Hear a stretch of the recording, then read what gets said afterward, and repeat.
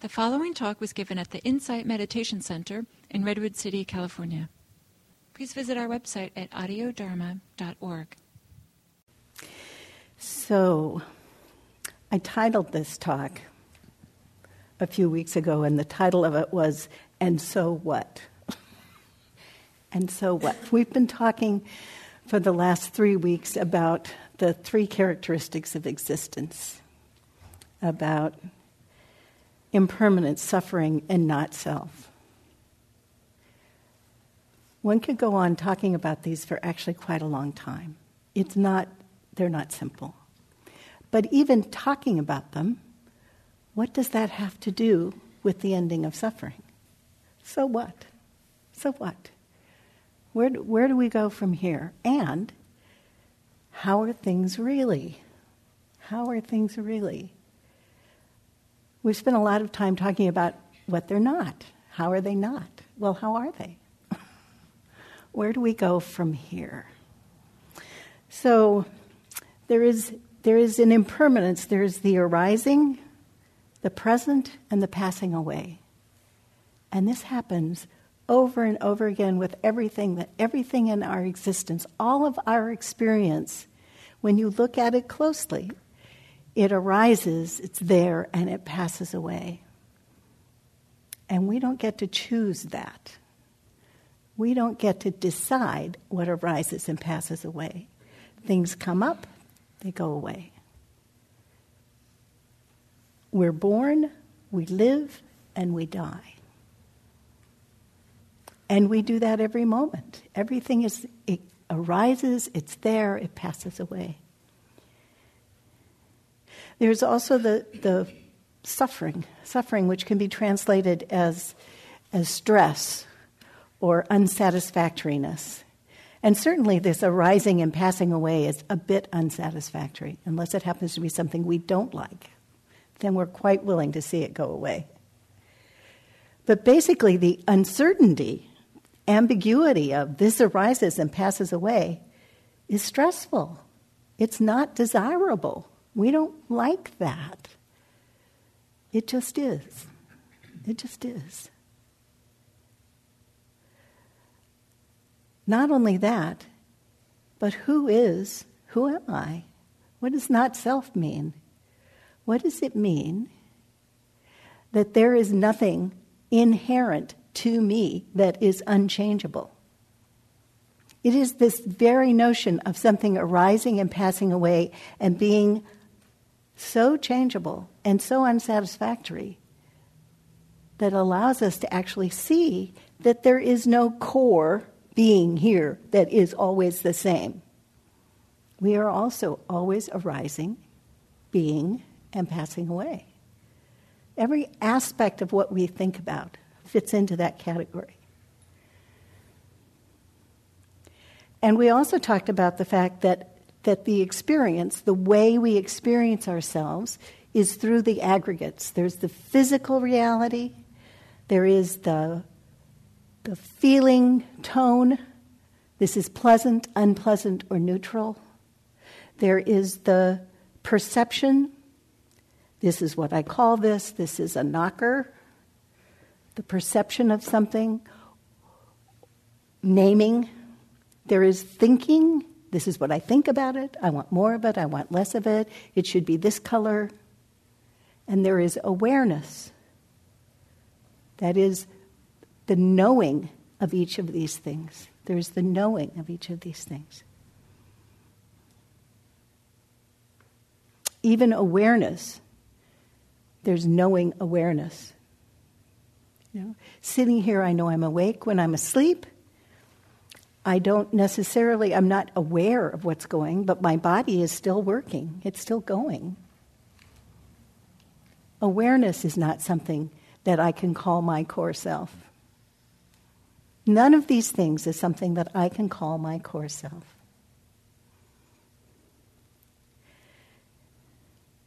So when we realize that none of these things holds that, all of these things are tied up somehow with unsatisfactoriness, it allows us to let go of it, and not hold on to it, not grab it, Not to say, this is me, this is mine, this is myself. We can let go of it. And that is where it comes into the not suffering part. When we can let go of it, we become disenchanted with all of these ideas we have about who we are and how things are. And in this disenchantment, we lose the passion and we let it go. Okay, so that's the short story. Now, this morning, on my way down here, I had a particularly bad commute, which started almost immediately by somebody going very slow right in front of me, and I left late, of course. And this was even before I got to town. So we're talking the first 3 minutes of the drive. Right there on my road that nobody drives on, and certainly not that time of day.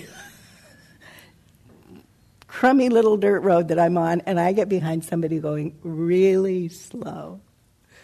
This continued. By the time I got onto Lucas Valley Road, there were 13 cars in a row behind somebody going 10 miles an hour slower than the speed limit. You got a lot of frustrated people there. So it kind of continued like that the whole way. Driving across the Bay Area in rush hour traffic is definitely not my favorite thing. And as I was driving down, I was thinking, why am I doing this? I'm too tired. I really don't want to be doing this driving. I don't want to go this morning. I'm halfway here, and I'm deciding I don't want to go. And I'm aware of the fact that this isn't just me not coming to the sitting. This is also me not wanting to live up to a commitment I had. Very real. And I watched my mind grab onto things having to do with the driving, I noticed my desire to control. I noticed the imperative to control, that I must do this. I noticed the thought arise, this is just you doing the usual thing about trying to control. I watched myself think about it, and finally I said, okay, you can let it go. And I let it go. I'm not going to get there any faster worrying about it. Let it go. Brake lights come on. The whole process starts over again. Let it go.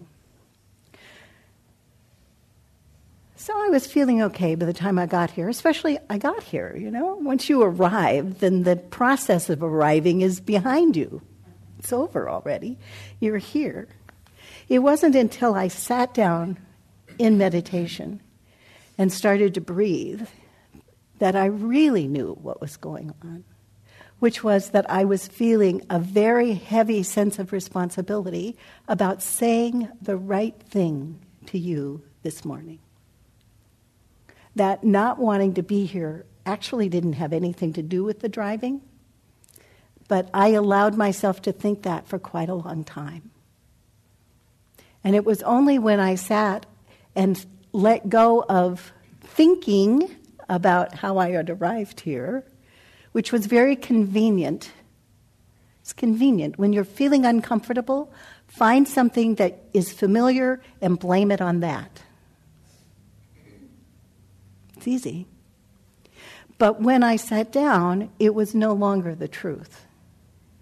It still was not pleasant, the drive here, but it wasn't the point. The point was that I was worried that I could say something that really had value for you. And when I realized that, I recognized the weight I was feeling, the unsatisfactory nature of that weight on my shoulders, and I just let it go and said, whatever happens is what's going to happen. And ease returned. Now, absolutely nothing has changed. I still haven't told you anything significant.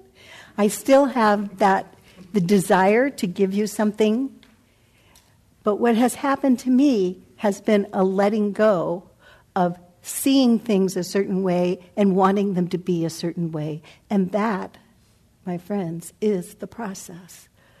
And it is so dependent on mindfulness. Mindfulness.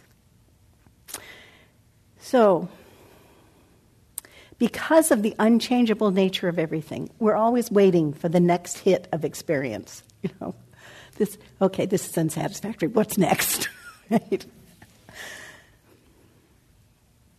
And what we can come to realize is that we don't have to have some great earth-shattering thing that we resolve or some great insight to feel the ease of being in the moment without expectations. Anything is worthy of being let go of. Anything. What I talked about was really mundane things that were going on in my mind, but they were causing my mind to contract. A large part of what we do has to do with how we are viewing our experience. Understanding that our experience is made up of all of these aggregates is a way of unraveling what we see happening and removing ourselves from the ideas about what's happening. So, I was reading something a couple of weeks ago that was just stunning. It was an article on Nature magazine, which is a preeminent journal for scientific publications. And if you get something published in Nature, it's really a feather in your cap. It's a very highly respected journal. So they had an article about, they actually have an archive called Challenges in Irreproducible Research. Now, I remember when I was a scientist, there was a journal called the Journal of Irreproducible Results, and we all laughed about it. But it turns out that happens much more often than we think. And so this article talked about a guy by the name of C. Glenn Begley, who is a chief scientific officer at Tetralogic Pharmaceuticals. But when he was with Amgen, which is a very big biotech company, he and his team tried to reproduce a lot of research having to do fundamental things with cancer research. And they were unable to replicate 47 out of 53 landmark papers about cancer. Unable to replicate 47 of 53. That's huge. Even with the help of the original scientists who did the work, they couldn't reproduce them. Landmark papers that changed the way people thought about cancer. Replication is kind of the gold standard. If you can't replicate it, you can't claim it anymore. So they didn't publish what those results were, by the way, because everybody had signed confidentiality agreements. So we don't know what papers they were. But it turns out that when you're doing science, sometimes the most subtle effects are responsible for the results. Things that aren't part of the research plan. I'm going to alter this thing, but I don't realize that in altering this thing, I'm not paying attention to that thing, which is what's affecting the outcome. I remember a colleague of mine once had done this amazing job of labeling a compound, and he was so excited about it. And then he couldn't reproduce it, and we put it down to some magic water. And the magic water was water that came out of a still that I had cleaned, unfortunately, and still had some chlorine in it. And the chlorine is what made his reaction work. Fortunately, he only spent a month in this work and not, 3 years, because he ran out of water. This happens, okay? This is a phenomenon that happens, which is that we cannot control and we can't even see what we think we are controlling. This is a very important point, that we can't really see what we're doing. So there was another paper written by a guy named John Ioannidis. I hope I said that right. And what he did was go through a lot of research reports and compare them. So he's a meta-scientist. And he wrote a paper titled Why Most Published Research Findings Are False, which did not make him popular in the scientific world at all. And he devised a mathematical model on why this might have been true. And of course, everybody said that his research was skewed by his own biases. But then he published another paper examining a decade's worth of highly regarded papers, the effect of daily aspirin on cardiac disease and the risks of hormone replacement therapy for older women. These are two things that we know have been absolute truths, which are no longer absolute truths. Okay. This isn't a matter of maliciousness or fraud. It's characteristics of ways that there is unconscious bias. Now, then I ran across a paper that was titled, "Discoverer Was Freed by What He Didn't Know." I loved that title. So you may have heard of stem cells. These are cells that have generative power. The research around stem cells revolves around things like maybe reproducing, initiating new new cardiac cells in hearts that have been damaged by heart attacks where the cells have died off. And there are a lot of hopeful ideas around stem cells. And they're very difficult to find and to get and to create. So this guy, who is not a biologist but an engineer, suspected that researchers were actually creating stem cells from the stress they were undergoing in the laboratory. Now, not being the right kind of guy, he couldn't come out and say that. So his name is Vacanti, and he's actually at Brigham and Women's Hospital in the anesthesiology department. And he has recently published a paper with his colleagues that shows that you can create stem cells by just washing them for a half an hour in a dilute acid solution. This is so incredible. I can't begin to tell you how incredible this is. And they showed that they were viable stem cells. Now, what's interesting about this is when he decided that he had to prove this, that demonstrate this and prove this, he knew he couldn't go to a stem cell expert because the stem cell expert would tell you absolutely it's just not possible.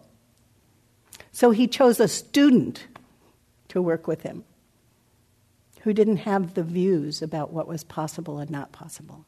And they demonstrated this well enough to get it published in Nature magazine. Now, it's a long way. They haven't made a human stem cell this way. There are all these limitations on it, but there are people pretty excited. There's a guy by the name of Sheng Ding, who's a scientist at UCSF, and he said it's too early to say that this is a better, safer, or more practical way to make stem cells. And then he went on to say, this might explain why stress appears to increase the risk of cancer, because stem cells can cause tumors.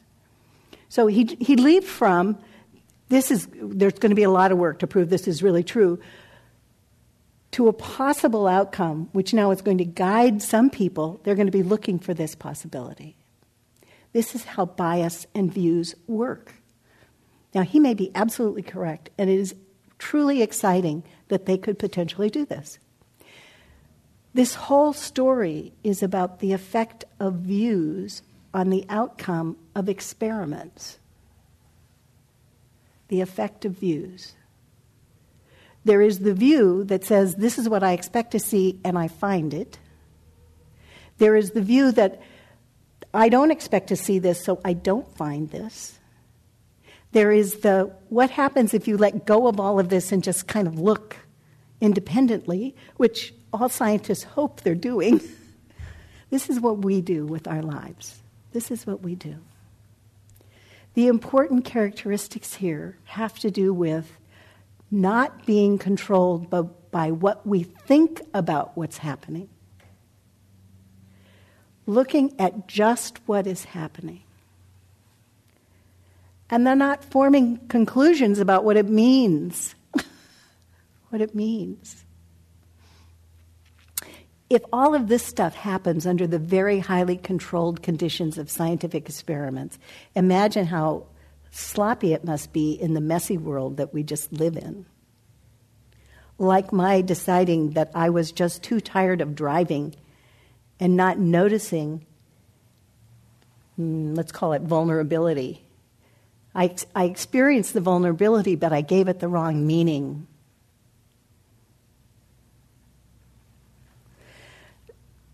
Mindfulness, concentration,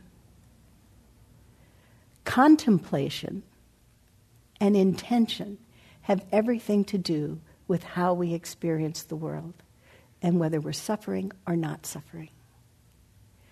Mindfulness is that pairwise location of awareness and subject. I'm aware of this. I'm mindful of this. I'm aware of this.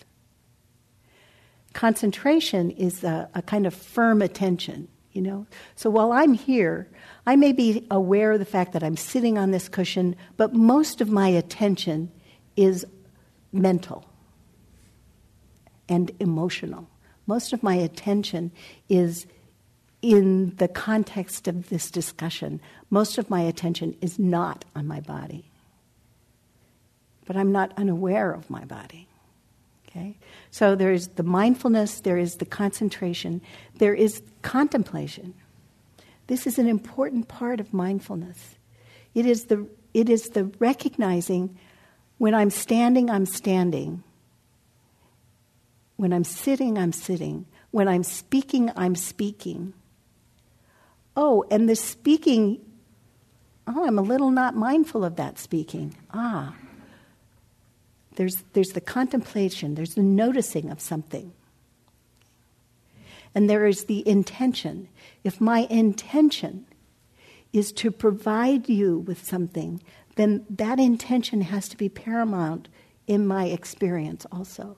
And so if that's what I'm concerned about, then worrying about whether my earring is crooked is just not consistent with my intention. Once again, I'm talking about the mundane only as a way of expressing what I'd like us to look at.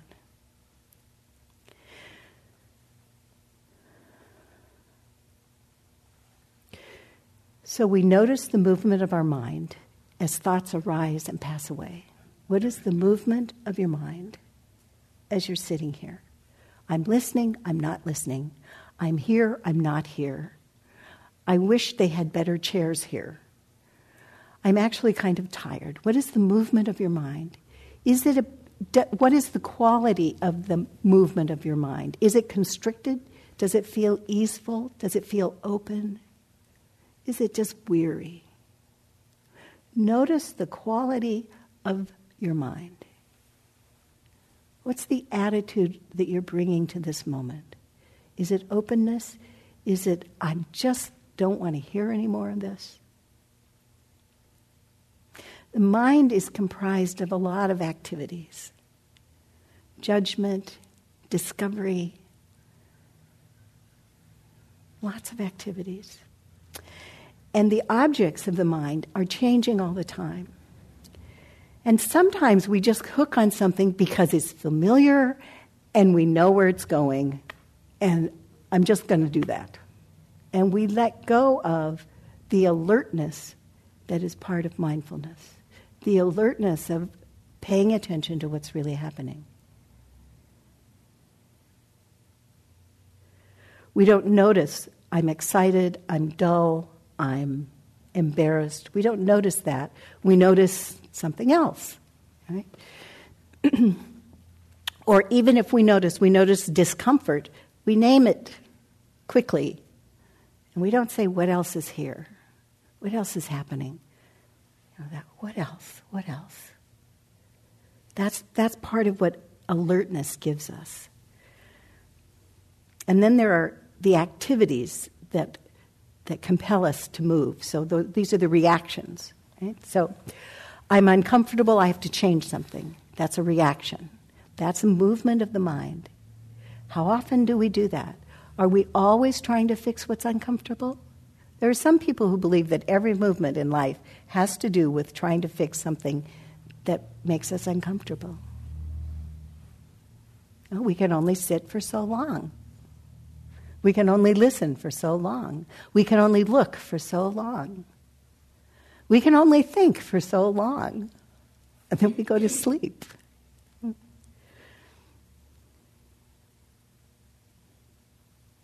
try to notice your mind, not so much the content of what you're thinking, but what happens. What's the quality of the mind? What's the attitude of the mind? What's the feeling in the mind? See that it arises and passes away, that it is not you, it is not yours, it is not unchangeable. It arises and it passes away. There are things about me I like, there are things about me I don't like. They're not always present. They arise, they pass away. That's interesting. It is not me, it is not mine. If I could control everything,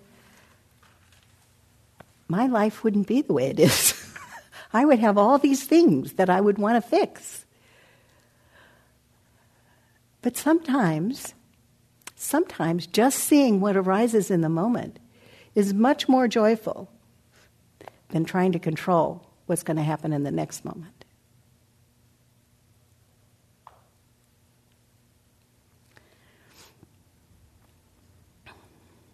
So where's your awareness? Right now, where's your awareness? What are you aware of? Physically, emotionally, mentally, what are you aware of? Or are you asleep and you're not really aware? It's all possible. And it is not something to be judged. Not something to be judged. It isn't good or bad. What we're doing is we're looking at how is the mind reacting, and then we say to ourselves, is this skillful or unskillful? Not is this good or bad. We're not looking at good or bad. Does this further my intention? Does this not further my intention? Is this useful? Is it not useful?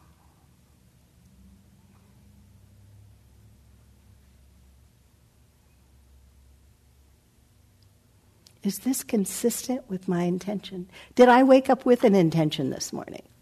Do I have an intention for my life? Or is life just happening around me? Life is happening to me. We have goals. We actually almost always have intentions, but we don't always know what they are. Is it a skillful intention? Suppose my intention in coming here today was to entertain you. Might not be as skillful as some other intentions I might have. And then I would judge myself against that intention.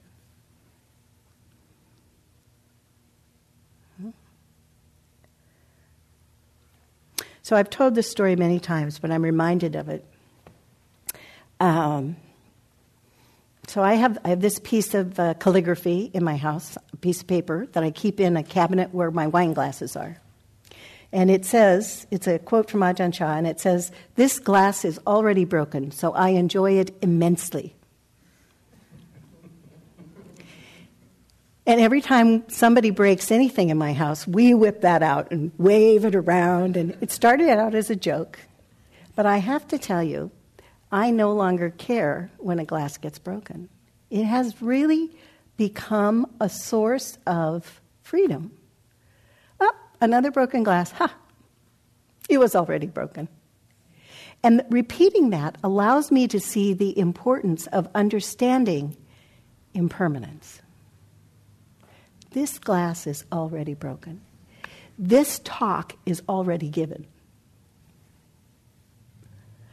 This moment is already happening. I have no control over the next moment, and this moment has been conditioned by what came before.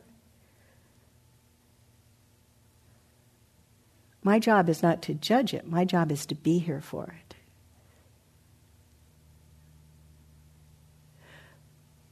This glass is already broken. This body is already aging, dying. This moment, I'm pretty alive. There we are.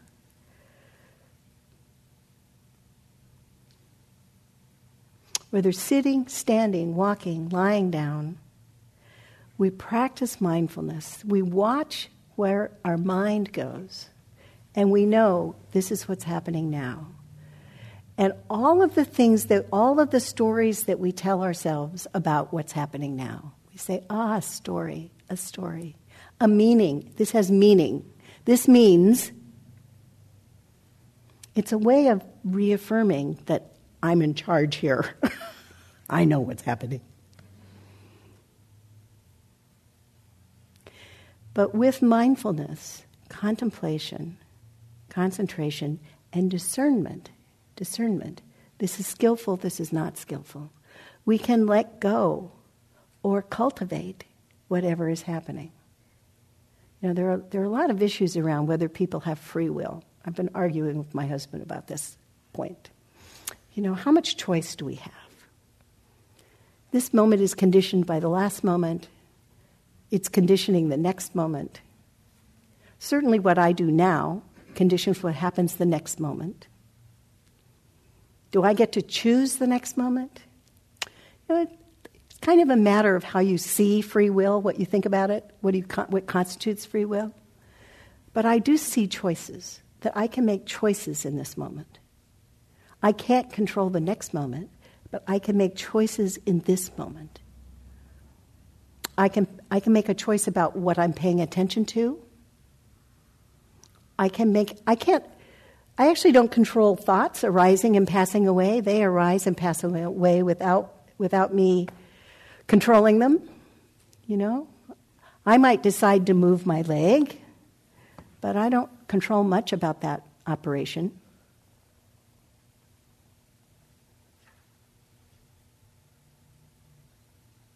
But I have the choice of how I pay attention to the moment.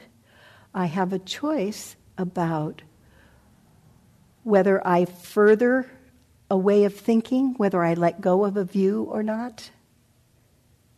I have choices about those. I can ask the question, is that really true? What else is happening here? What else is here? What else is here? What am I leaning toward? Am I leaning toward something? I want something to be true. Am I taking the unsatisfactoriness of this moment and trying to make it into something else?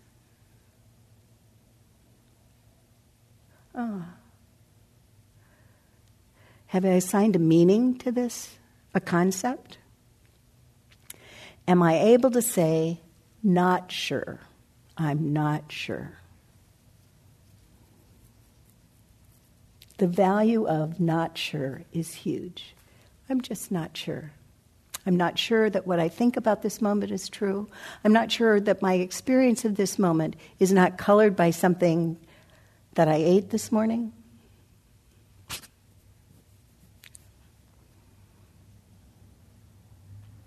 So let's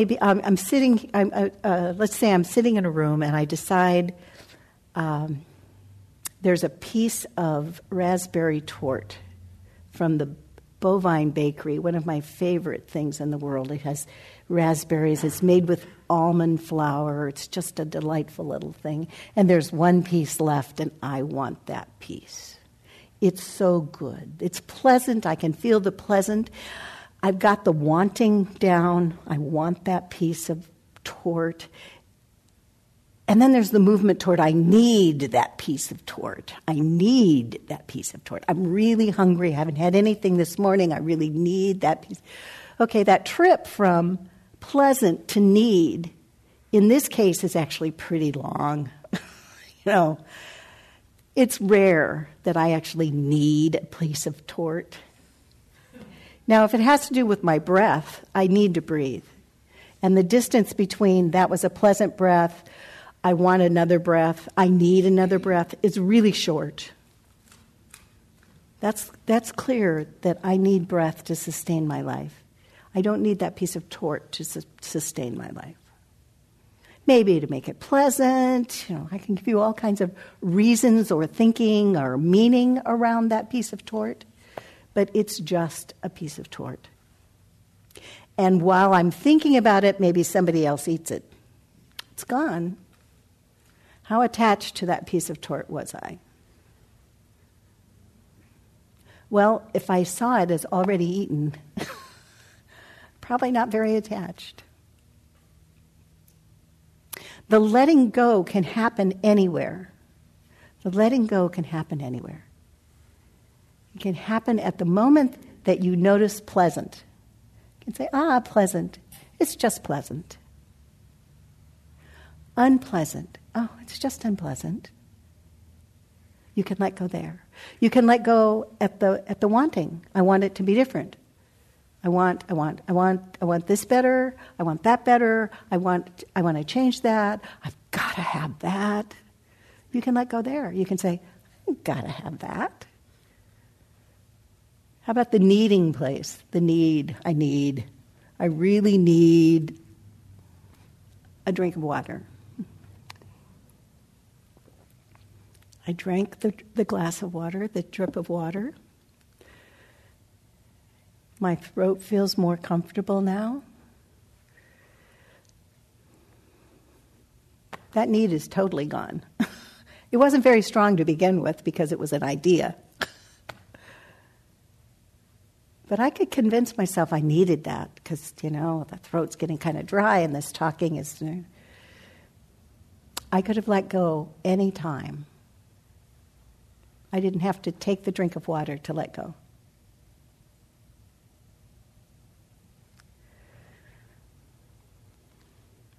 There's a quote, which I think I've given here before, but I don't remember because I don't always say what's written in my document. So this is from Wisława Szymborska, who won a Nobel Prize for poetry. She's a Polish poet. And she said, whatever inspiration is, it's born from a continuous I don't know. Whatever inspiration is, it's born from a continuous I don't know. And then she went on, this is from her Nobel talk, she talked about the dangers of not being open to not knowing. But they know, and whatever they know is enough for them once and for all. They don't want to find out about anything else, since that might diminish the force of their arguments. But any knowledge that doesn't lead to new questions quickly dies out. It fails to maintain the temperature required for sustaining life. Any knowledge that doesn't lead to new questions quickly dies out. I loved that. What do you know? And what questions does that bring up for you? It can be simple questions like, what else is here? What am I not seeing? What am I feeling? What is the attitude of my mind? What is the mood I've brought into this moment? And knowing that this is just this moment. It arises, it is, and it passes away.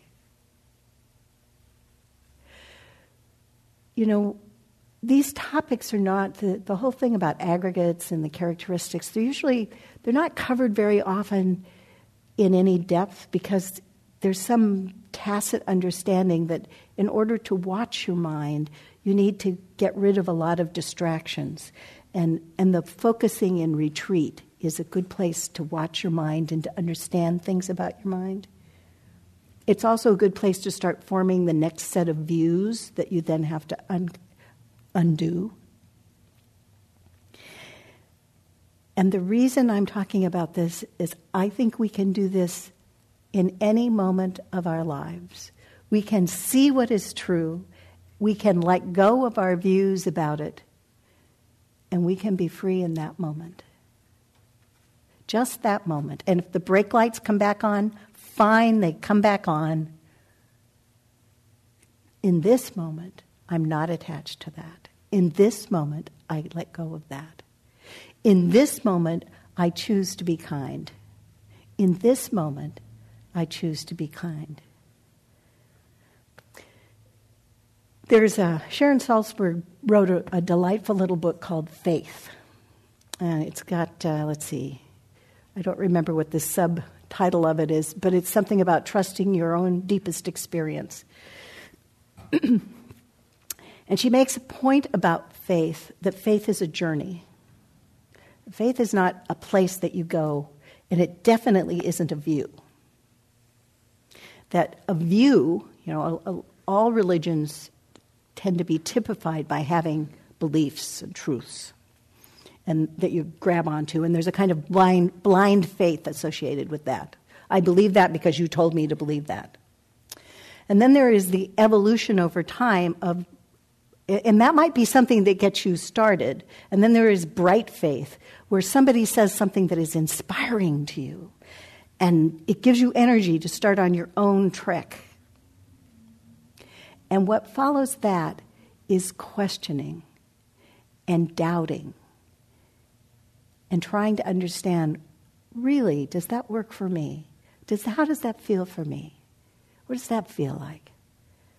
Faith is the animation of the heart, she says. And it's necessary to claim the right to question what one sees and experiences. You go through doubt and despair, and you arrive at a final abiding faith, a kind of confidence that arises from seeing, I see, and I'm not held by that. That abiding faith, that's when we come to deeply understand, I can, by my experience, by my direct experience, I see what is true, I see what is unsatisfactory, I can let go of what is unsatisfactory and be free in this moment, over and over and over again. And when I see I can do that, I develop confidence. I develop confidence in the practice of seeing. If I just see, I don't deliberately try to hurt myself. I don't deliberately grab onto suffering.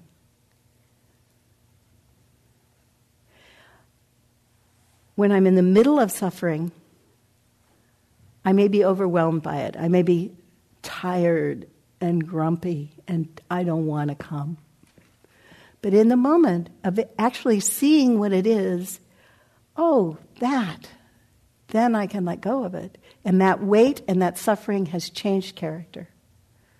I may still be besieged by uncertainty and any number of accompanying thoughts, but I'm no longer carrying the weight. Okay, I can let go of that. We're cultivating the quality of awareness to make the mind stronger. To make the mind stronger. So that we are more capable of understanding, we have less resistance, less grasping. Because of learning, we understand more clearly, and with this comes confidence. Confidence. I'm reading a wonderful book right now on mindfulness by Joseph Goldstein, and he covers everything, which is why I was so overwhelmed with how do we end this series. He wrote a book. We don't have that much time. But one of the examples he gives about trying over and over and over again is about a cellist, Pablo Casals, very famous cellist, if you haven't heard of him, a master. And at age 93, he was still practicing 3 hours a day. And people said, "Why are you doing that?" And his response was, "I'm beginning to see some improvement."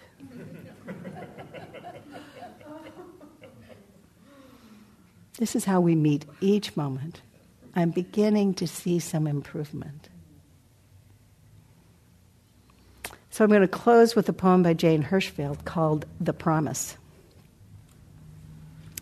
Mysteriously they entered those few minutes. Mysteriously they left. As if the great dog of confusion guarding my heart, who is always sleepless, suddenly slept. It was not any awakening of the large, not so much as that, only a stepping back from the petty. I gazed at the range of mountains, I drank from the stream, tossed in a small stone from the bank. Whatever direction the fates of my life might travel, I trusted. Even the greedy direction, even the grieving, trusted. There was nothing left to be saved from, bliss or danger. The dog's tail wagged a little in his dream. That, you may remember, was the dog of confusion. Let me read it again. Mysteriously they entered those few minutes. Mysteriously they left. As if the great dog of confusion guarding my heart, who is always sleepless, suddenly slept. It was not any awakening of the large, not so much as that, only a stepping back from the petty. I gazed at the range of mountains, I drank from the stream, tossed in a small stone from the bank. Whatever direction the fates of my life might travel, I trusted. Even the greedy direction, even the grieving, trusted. There was nothing left to be saved from, bliss or danger. The dog's tail wagged a little in his dream. May the dog of confusion, guarding your heart, wag his tail. May you find moments of freedom. Thank you. So, we have questions. Do we have a microphone here? We have an enthusiastic question. When I hear your talk today, it's like listening to fine music. It's so delightful. Oh, thank you. It's really nice. But I had a question I had was the process. You mentioned process. Yes. Can you talk more about the process that you talking about how you got here and how you had the insight of process? Last week I talked a lot about process in that, let's see, I'm going to try to find a shortcut to this, and I'm not sure it answers your question, so bear with me. So what we talked about was the aggregates of experience, that is, the physical reality, the feeling tone, pleasant, unpleasant, neutral, the perception, the naming of something, the thinking about, and the awareness, that those aggregates are what constitutes experience. And they are a process. There's no there. There's no, this is who I am, this is mine. So can I talk about anger as being mine if it just arises and passes away? And whether I call it anger is tied up with awareness, perception, physical reality. All of those things constitute the experience, and they are a process. They're not a thing. So this has a lot to do with how we see ourselves, because it is in the aggregates that we form a notion, a view about who we are. I am someone who. This is not an unchanging fact. It arises, it is here, and it passes away. In that sense, it's all a process.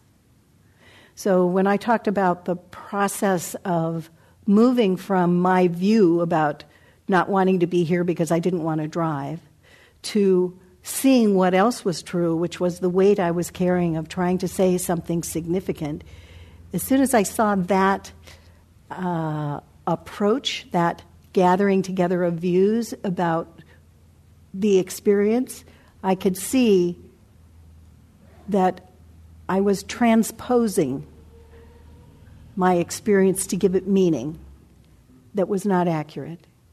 And by allowing myself to see that it was just a feeling of vulnerability, I could allow myself to be vulnerable. And in that process, I freed myself from the weight. Does that answer the question?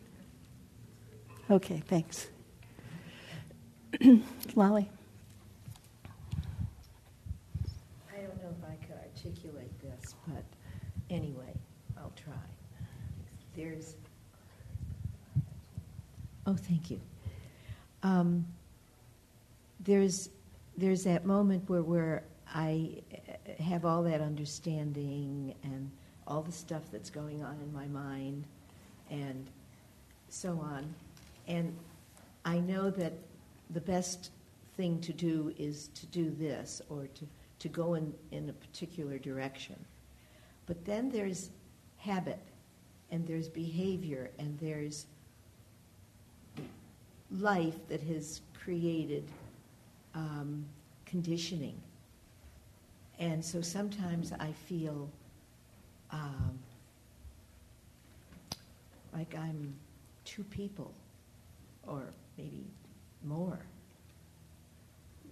And it's very confusing, and I feel as though I want to step over the ledge and do it, just do it, say it, be it. And I do have moments that I do, but I do feel this almost like something across my chest that kind of strangles this particular moment for me. And yes, thank you. We call that suffering. It is. We are in the habit of thinking of ourselves in a certain way, which is actually very limiting, and it isn't even true.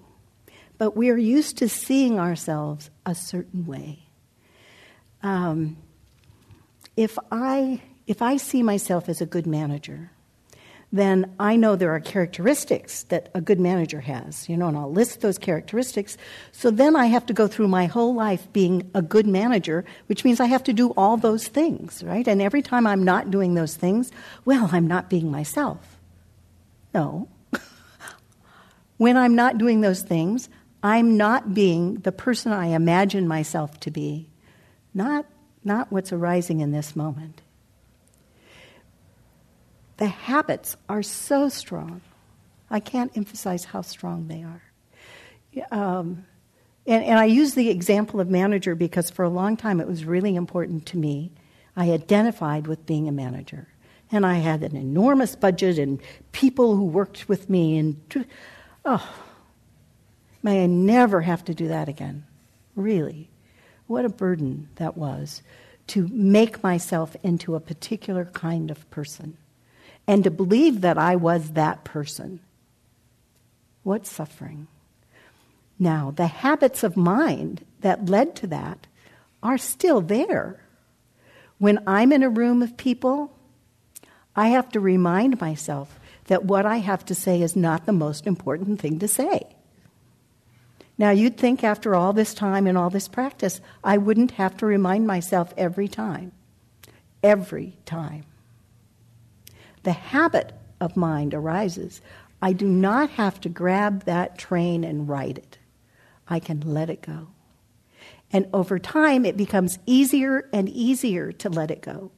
I've now discovered that other people have great ideas. And that when I'm out of the way, they can actually use them. And it sounds funny, but believe me, this has been a painful learning for me. That I don't have to control everything. I don't have to be responsible for everything. In fact, that's the very movement that happened when I was talking about the process of realizing I was carrying this weight of, I don't have to do that. I don't have to be responsible for everybody in the world becoming enlightened. No, I don't have to be responsible for that. That was exactly the movement of the mind that allowed me to let go of it, was realizing that I was trying to control what was going to happen in the room. It is there all the time. It takes different forms. I don't have to own it. I don't have to be it. I can let go of that tightening across the chest and just say, oh, that again. What happens if I don't do that? What happens if I am not that person? Those are useful questions.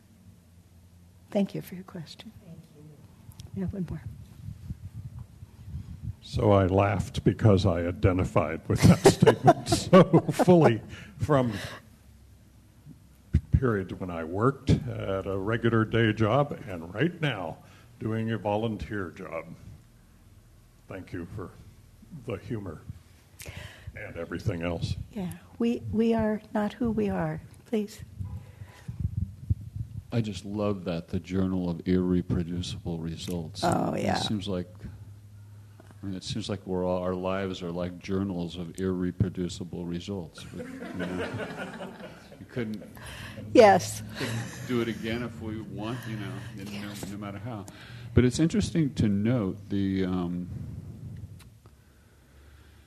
there's a place I can get to sometimes where in the flux of things, you were saying something about being strong, and I was thinking, is it strong, or is it more like sometimes the mind is like this martial artist that's more nimble, and it can change quickly, and it just accepts that everything is impermanent, and there's this awareness that is kind of not necessarily anticipating, but just going with the flow.